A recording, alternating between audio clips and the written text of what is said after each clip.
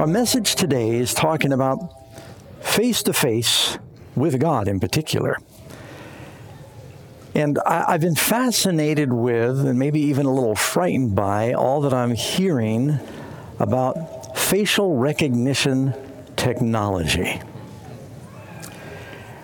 It's amazing what they're doing.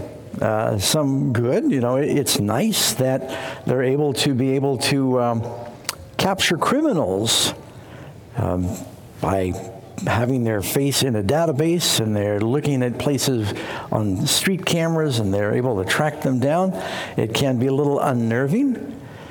They in China has got the biggest database of facial recognition images. There are 2.5 billion images, whereas in North America we only have 866 million images in our government database. But that's still a little worrying because there's only 330 million Americans. And they use this technology in China, where a kid checks out a book at the library, they just press a button, takes a look at their face, they've registered what book they've got, and they know their face. They go to the cafeteria to get their food, and they take a picture of their face, and it's charged to their account. You can buy your groceries in some parts of China just by them snapping a picture of your face. They deduct it from your account. And, of course, you can withdraw money from some of the banks there. And it's amazing. Karen and I, when we travel, we check into the country. We're part of something called the Global Entry because it makes it quicker for us to get in and out of the country. You used to go, and you fill out a card, and you put your fingerprints down. It took your fingerprints. Last few times I've been through, it says stand there, look at it. It takes a picture of your face. It says, you're good. It does tell you, it says take your glasses and your hat off first. The facial recognition technology in China, they say it's 99% accurate, and if you're wearing a face mask, it's still 90% accurate. It is phenomenal. Now, they're using it. Amazon's got a big database. They'll look at people's faces, and they can also tell what mood they're in. The facial recognition technology can describe your age, male or female, gender, which is getting harder, I would think. But, and they can tell, roughly what your age is and how many wrinkles you have or whatever it is. It's frightening. So, but I'm thinking, even as I'm looking out there on you, they say that you've got about 40 different muscles in your face, and they've got some that are primary and some that are more minor. And you take 40 digits and say, how many combinations can you make with 40 different digits? See, if you got 10 digits in our decimal system, you got, virtually infinite number of possibilities. You know how many different expressions you can make with your face? Maybe they'll get a close-up on me. I know that's frightening to think of. Which camera should I look at? There. That it? Okay. Tell me what I am. Happy. Scared. Mad could be crazy, or it could be. So you go. And what's this? Poker. So there's thousands of different facial expressions, right? When you talk about being with someone face to face, it's about as intimate as you can be, because it really says so much about who you are. Now, as a pastor, I'm looking out here, and we've got visitors today, and I don't even know, unfortunately, every one of our members. But I look out here, and I can tell all these people. I'm just looking out there, and even from a distance with my limited vision, I spot you, and I know you. And how do I know you? By your face. And it's incredible. It's really easy for me to spot my wife in a crowd because I'm more familiar with her face, right? When you know somebody. The Bible says that purpose for the plan of salvation is to bring us back into the presence of God. And I think one reason that the whole story of the incarnation is so amazing is because God came into our world. He designed us for a face-to-face interaction. The Lord used to walk with Adam and Eve in the Garden of Eden, and he'd walk with them and he'd talk with them and commune with them. The ultimate face-to-face encounter is when God comes into our world in the incarnation in the form of a baby to reveal himself in the face of Jesus. This is what the scriptures teach. 2 Corinthians 4, verse 6. For it is the God who commanded light to shine out of darkness, who has shown in our hearts to give the light of the knowledge of the glory of God in the face of Jesus Christ. And you're probably thinking, well, Pastor Doug, I've seen artists' representations, but I don't know what the face of Jesus really looks like. Well, you do, in that the face of Christ is revealed in what he says. It's in his character. You perhaps remember the story in the Bible where Moses said, Lord, I want to see your glory. And God said, well, I'm happy to share that with you, but no man can see my face. Fallen men in our sinful condition cannot see the unveiled glory of the face of God, and without it destroying us. But God said, but I'm going to do the next best thing. I'm going to put you in the cleft of the rock, and I'm going to pass by, and I'll reveal my glory to you. And notice we just read it, the glory of God in the face of Jesus. He said, I'll reveal my glory to you. He said, I will cover you until I've passed by, and you'll see me just from behind, and you'll see my glory. Because he said, no man can see my face. Even Moses, who went up the mountain and communed with God, he never really saw the face of God in undiminished glory. Some of you have probably seen where people are being interviewed on television, and they are wanting to do it anonymously. And you're either looking at a dark silhouette in a room with light around it, and you hear this voice, and sometimes the voice has changed a little bit.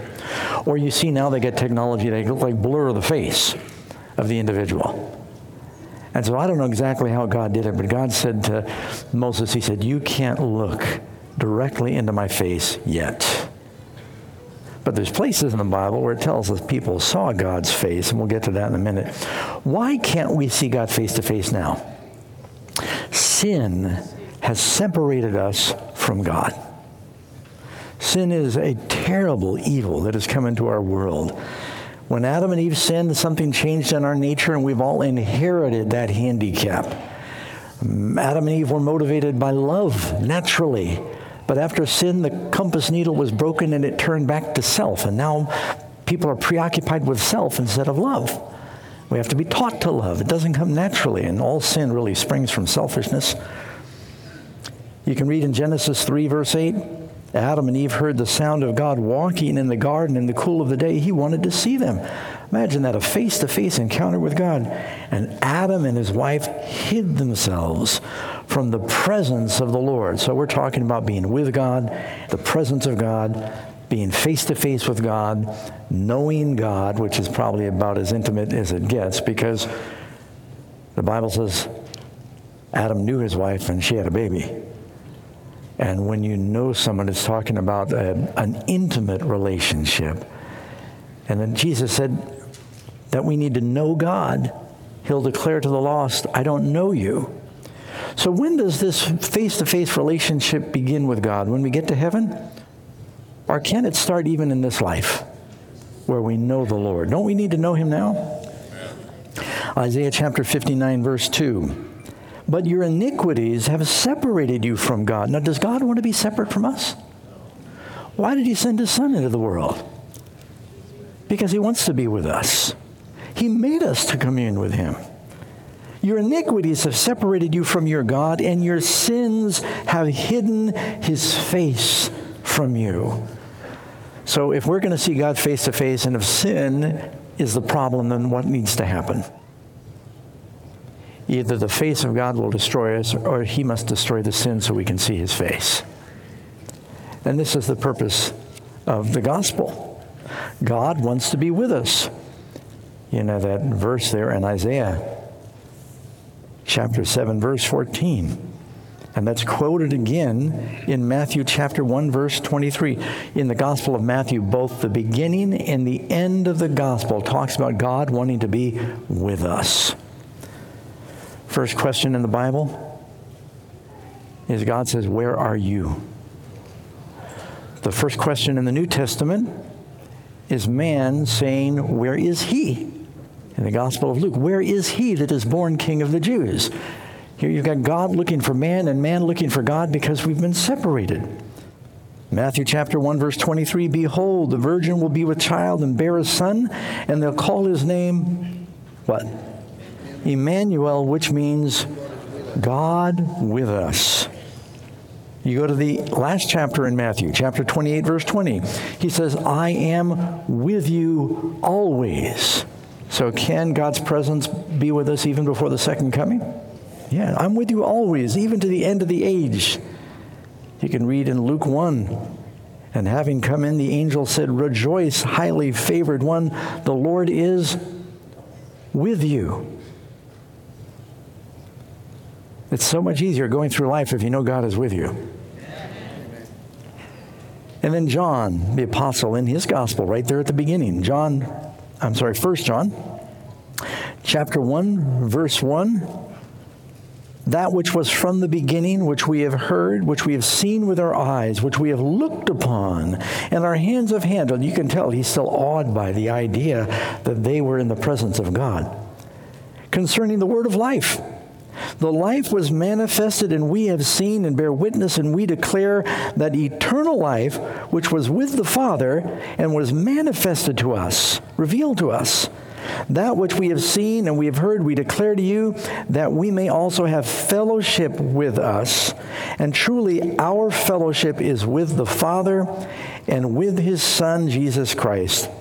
And these things I write to you, that your joy might be full, that we might have fellowship. Now, what does fellowship mean?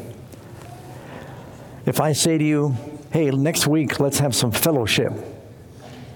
And then I text you a message and I say, okay, we fellowship now. You know, I don't know what you think, but is it just me? See, I remember living when a telephone was like the rotary dial. And then it went to push-button phones. We thought, wow, we are living in the future. And then I remember my father got the first cell phone, and it was as big as a cinder block. It was this big Motorola thing that he'd hold up. I thought, wow, a phone with no wires. That was so cool. They had a company called Cellular One. Of course, they're out of business now. We have a whole generation of kids that have grown up not knowing what life was like without smartphones. And I see couples go out to dinner together, and they sit there across the table, and they're both on their phones. So they could have fellowship with each other. I'm embarrassed. I will admit, I have texted my wife while I'm in the same house. How many will admit that you have texted someone else in the same? Look at that. See, I'm not alone. That's why I'm not really embarrassed. And you see these kids, I just read an article this week that young people, because of social media, are losing the art of conversation. A guy wants to take a girl out on a date, so he texts her. The idea of looking her in the eye and asking her is just unthinkable. And so it's like we're losing this ability to conversate, is that a word? With each other because of the phones. But God wants to have fellowship with us. Now, I remember, one of the most popular social media sites is called Facebook. And I guess it took off because everybody thought, well, I know that person, but I want to know their face. If I could look at their face, how many of you, you hear a name and you forget, but you see, if I can get the name and the face together.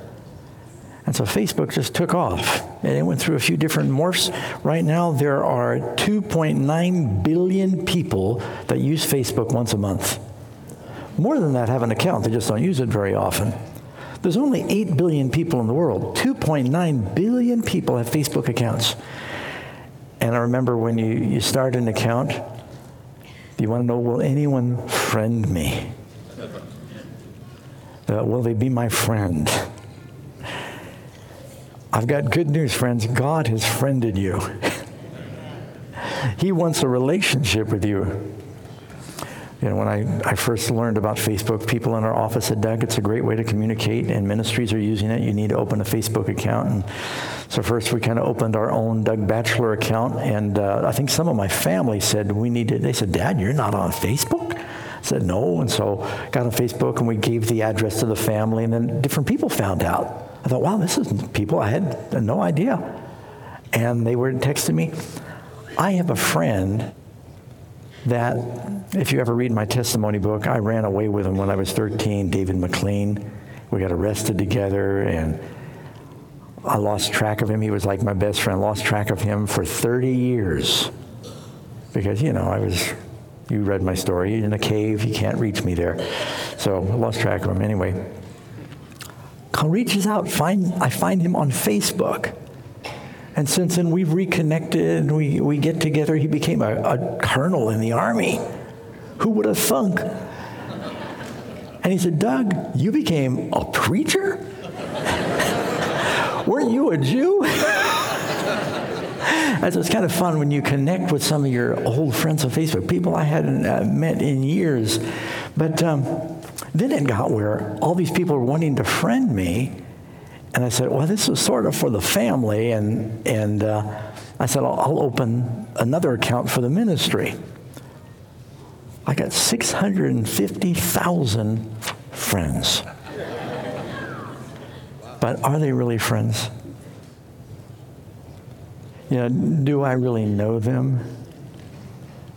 I have fun telling people I met Elvis Presley twice. I was with my mother. She knew him. I didn't know him. He certainly didn't know me. Yes, we were in the same room, but we don't know each other.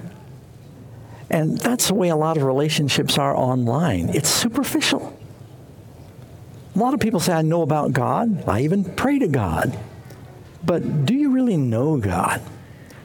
Do you talk to him on a regular basis? Do you have a personal relationship with him? This is what he wants with us.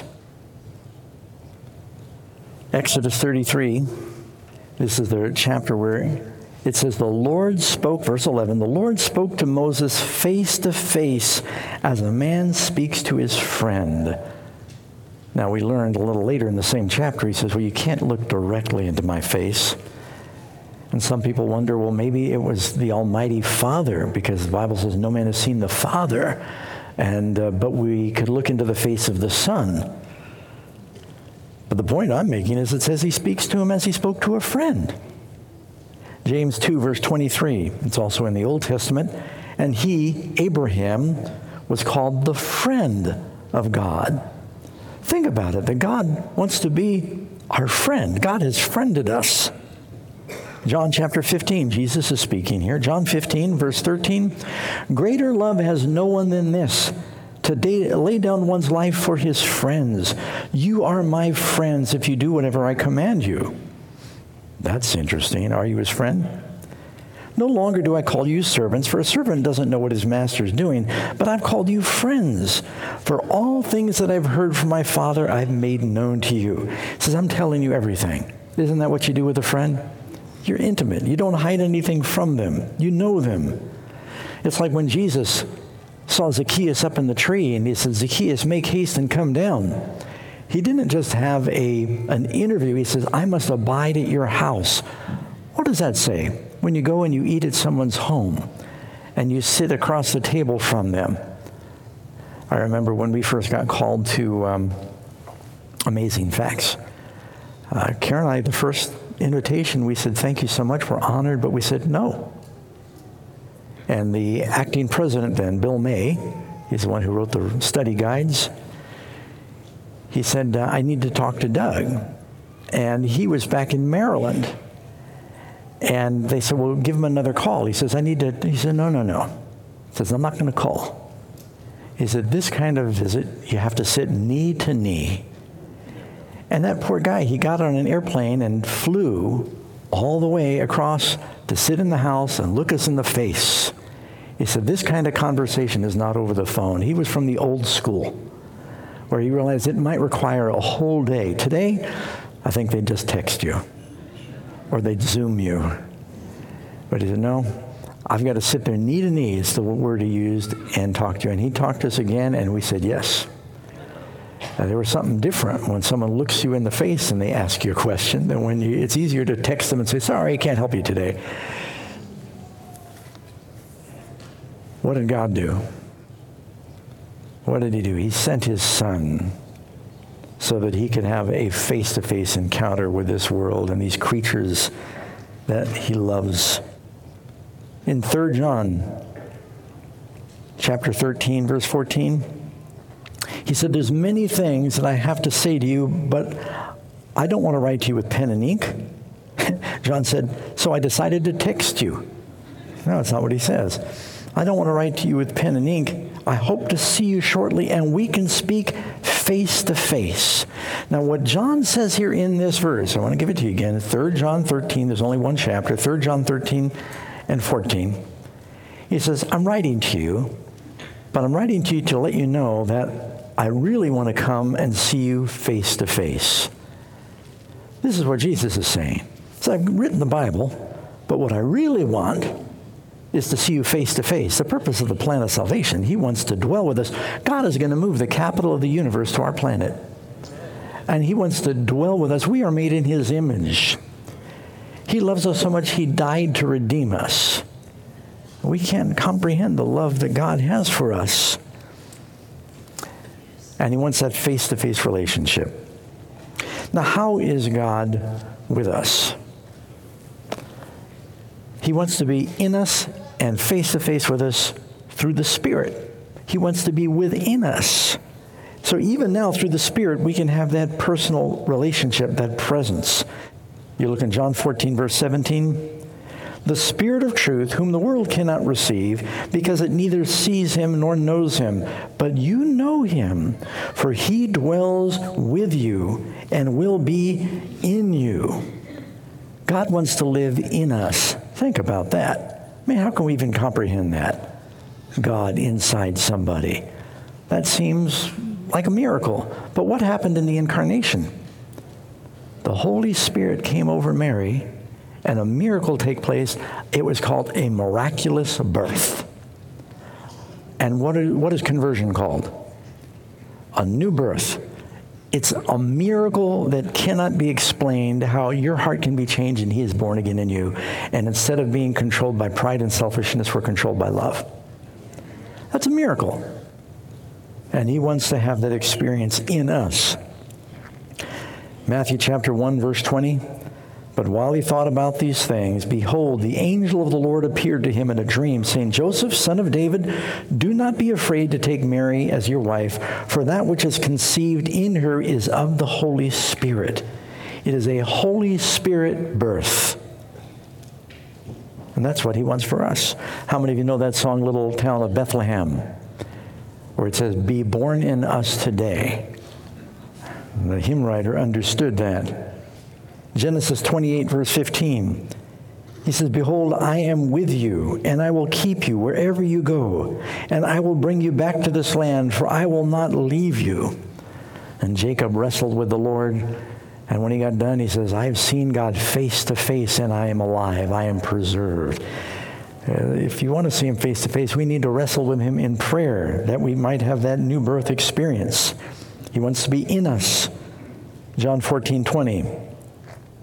And it says, that day you will know that I am in my Father, and you in me, and I in you.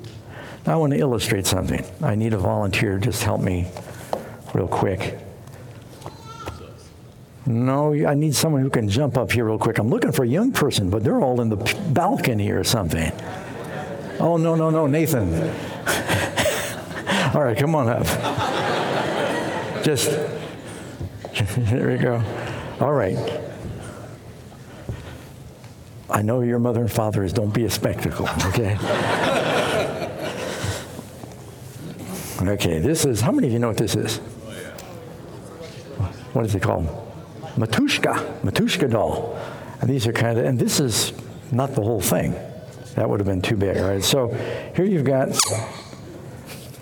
that one. And you've got this one here. Want to help me hold that? Then you can hold that. And you got...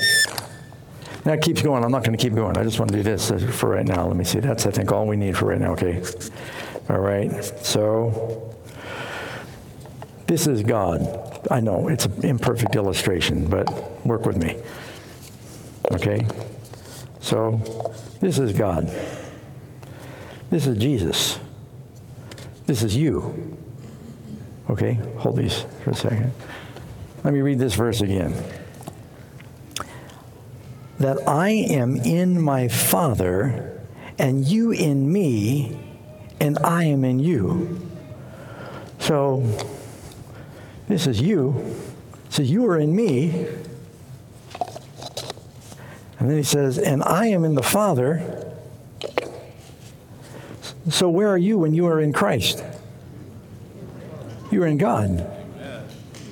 So this is a wonderful thought. You know where that, you can take that home with us.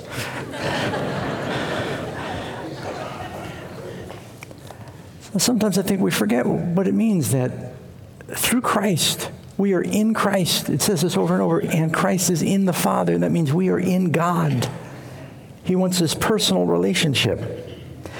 Now, sometimes the presence of God can be convicting. You read in the Bible, Isaiah chapter 6, when he sees God on his throne, he says, woe is me, I am undone. I am a man of unclean lips. He saw God in his glory. He saw the face of God on his throne. And he thought he was going to perish. Peter saw the miraculous power of Christ when he multiplied the fish, and what was his response? He fell down before Jesus, and he said, Lord, depart from me. I am a sinful man. Being there in the presence of God. Revelation chapter 1, when John the Apostle sees Jesus in his glory, and it says he describes his face. It says his face was like the sun, his countenance shining in its strength. And when I saw him, I fell at his feet as though I was dead. It's a fearful thing to be in the presence of a holy God. The wicked, if God does not wash us from our sins, they will flee from his presence. Revelation 6:16. The wicked said to the rocks and the mountains, fall on us and hide us from what? The face of him who sits on the throne and the wrath of the Lamb. Now, have any of you had nightmares about being attacked by a lamb? Usually we don't think about a lamb's wrath, because it's so uncharacteristic. God is a God of love. But for those who, they don't take advantage of the plan of salvation, they spurn the sacrifice of Jesus, when he comes, after he's died to save and cleanse them, they will flee from the face of God. Read in Revelation 20, verse 11. Then I saw a great white throne, and him that sat upon it, from whose face the earth and the heaven fled away. The whole earth and heaven fled from before the face of God, and no place was found for them. I don't even know completely what that means, but I can tell you one thing I know is it's telling us that the face of God is an awesome thing. Can you imagine any face that would be more awesome? You know, the Bible people say, well, does God, it says he's a spirit. Does God have a form? Yes, because we are made in the image of God. If you want to know something about him, it just describes him here in Revelation. The Bible talks about the eyes of God, talks about the ears of God, talks about the mouth of God, talks about the hair of God, talks about the nose of God. God talks about smelling. Did you know that? He describes a face. God has a face.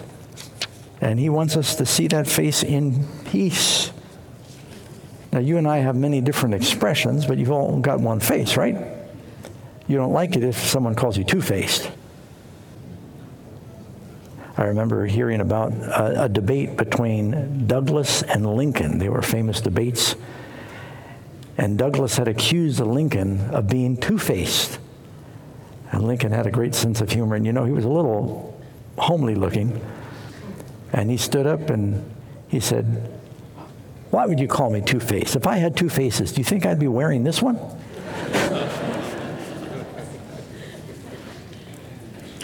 Some of you remember reading about Helen of Troy in Greek mythology. And they think it's based on a true story, that there was this beautiful queen And Paris had kidnapped her and taken her to Troy, and the Greeks wanted to rescue her. And so they say she was so beautiful that the idea of rescuing their kidnapped queen, because of her beauty, her face launched 1,000 ships. You know, God is with those who share him. And the face of Jesus has launched 1,000 missionaries, 1,000,000 missionaries. Matthew 28:19. Go and make disciples of all nations, baptizing them in the name of the Father, Son, and the Holy Spirit, teaching them to observe all things I've commanded you. I am with you always to the end of the age, knowing that he is with us. As David Livingstone went all over Africa, he said, it is enough for me to know that he is with me and he will never leave me. He had so many close calls with death, but he said, these are the words of a gentleman. Matthew 18:20. He says, where 2 or 3 are gathered, I am there. The presence of God is with them. When the disciples walking down the road of Emmaus were talking about Jesus, he drew near and walked with them. When they talked about Christ, he was present. Now, there's a verse, you might write this down, look it up. Some of them I read through quickly. This is one you may want to look up. Malachi 3:16. Malachi 3:16. Then those who feared the Lord spoke to one another, and the Lord listened and heard them. So a book of remembrance was written before him, a special book written before God, for those who fear the Lord and meditate on his name. They were talking about God. They spoke to one another about God, and he wrote a book about those who talked about him. On that day when I make up my jewels, I will spare them, as a man spares his own son who serves him. How will he spare those who share about God? As he would spare his own son. How does God look upon those who love Jesus? With the righteousness of his own son. He'll spare us. Something else I've noticed is that when you have someone with you that's powerful, it makes it possible to endure almost anything. Alexander the Great, his soldiers would follow him anywhere because he would lead them into battle. He was so courageous, they were inspired. Same thing with King David until David was about 50. Finally, they told him, you better not go into the heat of battle because he was starting to get weak. But his presence inspired them so they were not afraid. Isaiah 41, verse 10, God says, fear not, I am with you. Be not dismayed, I am your God. I will strengthen you. Yes, I will help you. I will uphold you with my right hand. And in Psalm 23, what does it say? When I go through the valley of the shadow of death, I will fear no evil. Why not? Because you're with me. Do you know that you and God are always a majority? Amen. And if God is with you, you have nothing to be afraid of. I remember reading when John Wesley was on his deathbed. He was like 85 years old or something, and he had his family gathered around. He smiled and took their hands and said, the best thing of all is God is with us. He says, just to know that God is with you. You don't have to be afraid of anything. In the book of Judges, Barak told Deborah, I will go into battle. You are the prophetess of God if you go with me. That would give them courage. The angel of the Lord appears to Gideon and says, the Lord is with you, mighty man. Over and over, God told Joshua, he told Moses, he told Jacob, he says, I will be with you. And as long as they knew God was with them, they could endure almost anything. Jesus told Paul, I want you to go into the city, and there was a lot of persecution. He said, I am with you. I'm not saying you won't be persecuted, but he said, I am with you. And no one will attack you to hurt you, for I have many people in this city. 2 Timothy 4:17, the Lord stood with me and strengthened me. This is talking about when he was tried by Nero. It says, God was with me there. Didn't Jesus say, you'll stand before rulers, you'll be tried for your faith? I'll tell you what to say, I will be with you. In the last days, we're going to, I think, have some trials just like that. In Deuteronomy, Moses said to the nation, what great nation is there that has God so near to it as the Lord our God is to us, for whatever reason we might call upon him?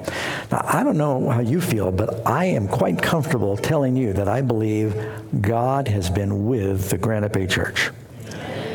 I think Jesus said, you'll know them by their fruits, and the fruit of what God has done here is so clear to me that he is blessing and he is with us. What a wonderful thing to contemplate, the presence and the approval of God. That doesn't mean there isn't room for improvement. That's the biggest room in the world. But that he's with us. Did the disciples have everything right? No. Was he with them? Yes. And God is with us, and he will lead and guide us. We don't need to be afraid. Job said in Job 19:25, "For I know my Redeemer lives, and that he will stand at last on the earth. And after my skin is destroyed, I know this, that in my flesh I will see God. Blessed are the pure in heart." What's the rest of that?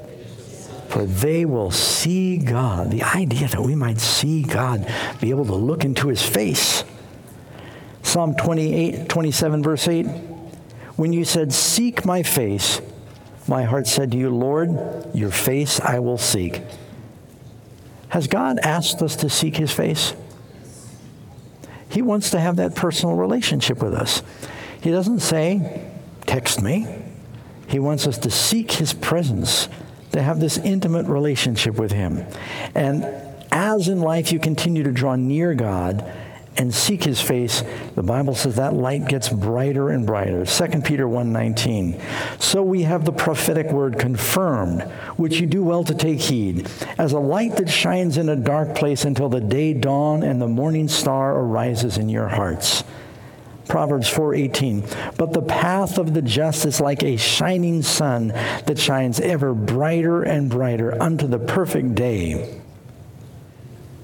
I remember reading years ago, it was actually in a devotional about this woman. I looked it up just to confirm that it was true. It was in the New York Times. Yvonne Zlatovsky. She was a South African lady. She was in 1972 on an outing between South Africa and Madagascar, way out in the ocean. And the boat she was on, for some reason, it exploded and it capsized, and the boat sank. And she was with a couple of other families that were there, and they were huddled together. They had, I guess, a couple of life preservers, but she did not. And she said, "I will swim for help." She's miles from the ocean. So she took off swimming, and as she's swimming, now these are shark-infested waters in South Africa. They actually take you on shark dives in this country, in this territory. And she was praying, and she kept repeating the prayer, "When you pass through the waters, I will be with you." Amen. And then she looked around and she saw dark shadows, and then she saw dorsal fins. And you might think, well, maybe they were dolphins. But you know, a shark swims in a very different way from a dolphin. A shark's tail goes like this. A dolphin is a fluke, and it goes like this. And she saw that she was being followed by half a dozen sharks. And she started to pray and said, "Lord, let it be quick. Don't let it be an arm and then a leg." And she was getting ready to faint, and the next thing she knew is a dolphin came by and held her up, and two dolphins came and drove away the sharks. See, her feet had been bleeding, which drew the sharks in, because she had hurt her feet when the boat capsized. And the two dolphins came, and they saved her until she got to a buoy. She climbed up on the buoy, and when a rescue boat came by, they saw the dolphins in the water. And that's when she told the story, and they confirmed that.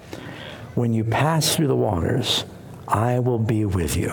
God says, I will not leave you. I will not forsake you. Now, here we are on the cusp of a new year. And friends, I tell you what, I think we are living in exciting times. You need to put on your seatbelt, because the world is changing. And I can just see the final events unfolding. And that means we've got a great work to do. Amen? And sharing the good news. And I'm so thankful that God loves us, and he came into the world, and he wants to be with us. He wants to be in us, and we want to see him face to face. One of the last promises in the last chapter of the Bible, "And there'll be no more curse," Revelation 22:3. "But the throne of God and the Lamb will be in it, and his servants will serve him, and they will see his face." Can you think of any greater joy? that you could gaze into the face of God. Angels veil their faces in his presence, that you and I could look into the face of God. I'm so thankful for what Jesus did to make that possible. Sin separates from God. Christ came to save us from our sins. I don't know where you are in your relationship with God, but you need to ask him in. He will do that miracle. In the same way a miracle took place, a miraculous birth in Mary, you can experience a miraculous birth in your heart and your mind when you invite the Lord in and ask him to forgive your sins and to give you a new heart. That's what the new covenant's all about. Amen? Amen. And he wants you to have that experience.